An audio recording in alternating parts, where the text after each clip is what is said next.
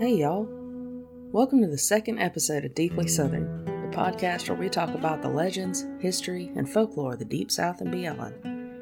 My name is Skylar. I myself am deeply Southern, and storytelling is a large part of our lifestyle down here. Somewhere amongst the Spanish moss that hangs from old oaks and the honeysuckle breeze that blows through them is a world with stories unknown by many and truly appreciated by less. Well, I aim to change that, and I sure am glad y'all decided to join me. Before we get into today's story, I'd like to give special recognition to my friend Rob, whose generous contribution made the timely continuation of this podcast possible. Thanks, Rob. I truly appreciate your support. In this episode, we're going to talk about a story that's more personal to me than most, the Wilds Family Massacre, also known as the last Indian Massacre of Georgia. It involves the gruesome murder of 9 of my family members and the bravery of a few children whom without I wouldn't be here to tell you this story today. Being that there ain't too many people alive that remember a whole lot about what happened, I'll be referring to a written account by Gertrude Wilds, a second great-granddaughter of our lead man in today's story, who recounts these details from her own grandfather's stories. Passed through generations in my family and supported by official documents, this story touches a place in all our hearts and reminds us just how close we were to never being born. I'd like to take y'all back to a little cabin on the edge of the Okefenokee Swamp in June of the year 1832, a time and place that saw the life of Maximilian Wilds, his wife Sarah, and their 10 children. It seems that Maximilian Wilds was a husky, dominating pioneer that had always taken care of himself and his family and figured he always could. He ran away from his home in England at the age of 12 and hid away on a ship that brought him across the ocean to this wild land where he managed through the dangers and trials of pioneer days in Georgia. He had always taken care of his young wife Sarah, whom he had married when he was quite a young man, and by his own strength raised and cared for 10 children. Now that he was at last settled in a home of his own, with crops and cattle and timber, nothing could make him leave it. It's safe to say this stubborn nature would ultimately be his downfall. I tell you, I don't like what I saw this afternoon. I don't like it at all. Of course, his children begged that he tell them about it, and his wife questioned him repeatedly, but he refused to discuss it for fear of alarming them. It only takes a slight suggestion to ignite a woman's intuition. Sarah knew that Max was not accustomed to such anxiety.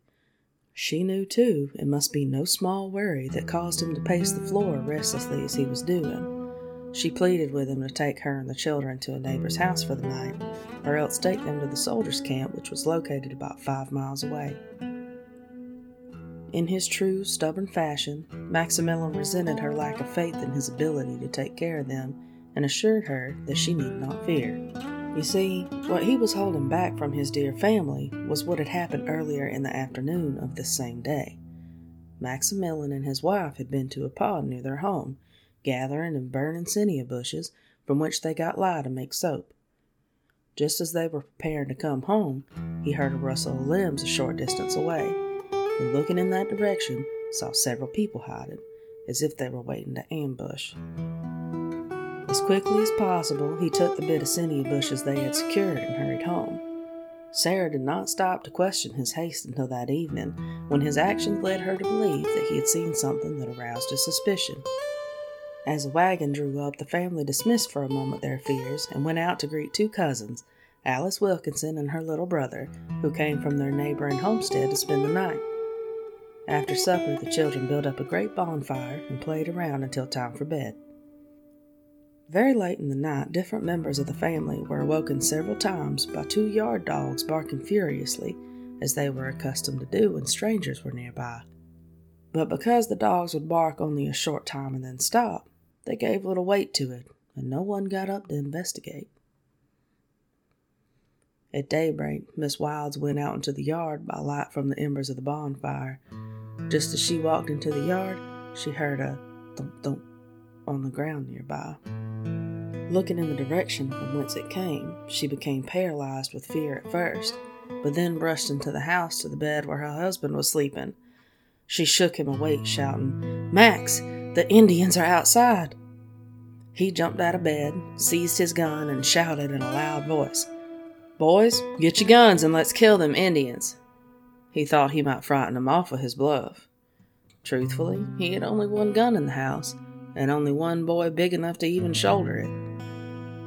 One of the Indians replied from outside in his broken way, "We know you got no gun. We know how many of you."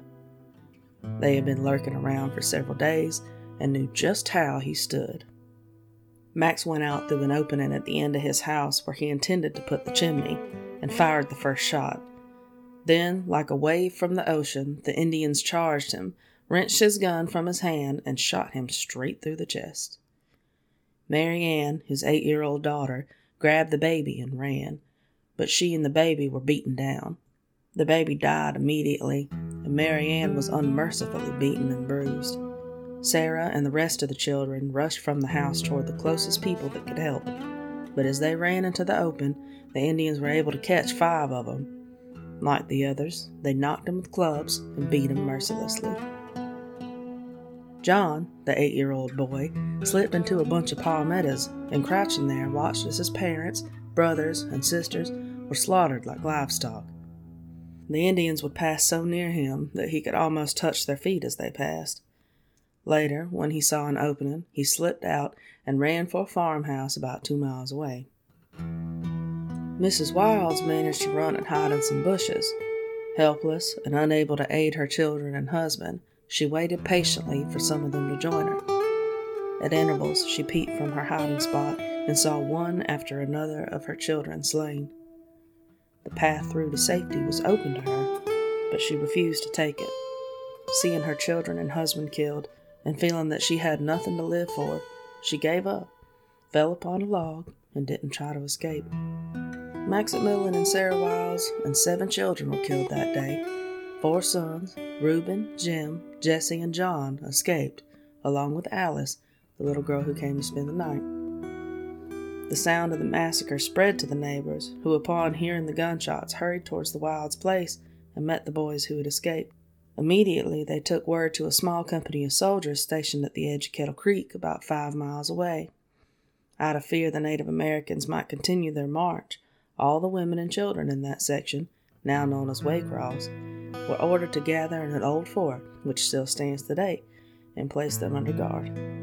The men and soldiers hurried to the scene of the terrible massacre, where they found the home was burned to the ground, the cows penned up, were bellowing on account of the stench of blood, and dead bodies were lying about. They heard someone calling in a weak voice, and turned to find Mary Ann still clinging to the dead baby and calling for water. One of the men rushed off to get it for her, and immediately upon drinking it, she fell over dead. The Native Americans had taken everything they could use, and after burning the house had destroyed everything else possible. The soldiers, unable to find a covering for the bodies, took from their horses the saddle blankets, wrapped the 9 victims, and laid them in the back of a new cart Maximilian had recently made. They were all buried in the same grave, and the stump of a chinaberry tree about 4 feet high, with its sprouting branches, marks the grave today. Having performed this simple funeral rite, the soldiers rushed ahead in search of the Native Americans. They tracked them to where they saw the smoke of a campfire, but they had already retreated to the big cypress, a dense part of the swamp they used as a hiding place. As well as they could tell, there were about 30 of them altogether. Shortly after this event, it was learned this particular group of Native Americans were Seminoles, and it wasn't long after that General Oglethorpe ordered all of the Seminoles to be driven out of Georgia. Telling that story again reminds me of 2 things. First, even though they were my family, and pioneering new land was typical at the time, I have to state the obvious, that if they hadn't been on Seminole land in the first place, they wouldn't have been killed. And secondly, always trust your gut, and don't ever be too stubborn to run and ask for help. I can't say for sure, but I imagine there are some people in my family that hold a grudge against the Seminoles for what they did all those years ago, but I can't say I'm one of them. Of course, I wish none of my family members hadn't been murdered, but considering the struggles the Native Americans faced during this time and continue to face today, I can't blame them for being angry and trying to take back what was theirs. I'm just thankful that the 4 sons were able to escape and lived full lives thereafter, one of which was John Wilde's, who was my 5th great-grandpa. If you ever find yourself down in Waycross, Georgia, take a trip over to the Okefenokee Swamp Park, where you can visit a life-size replica of the Wilde's cabin, and inside, you'll find artifacts and plaques that tell both of this same story, as well as how they used them zinnia bushes to make lye soap.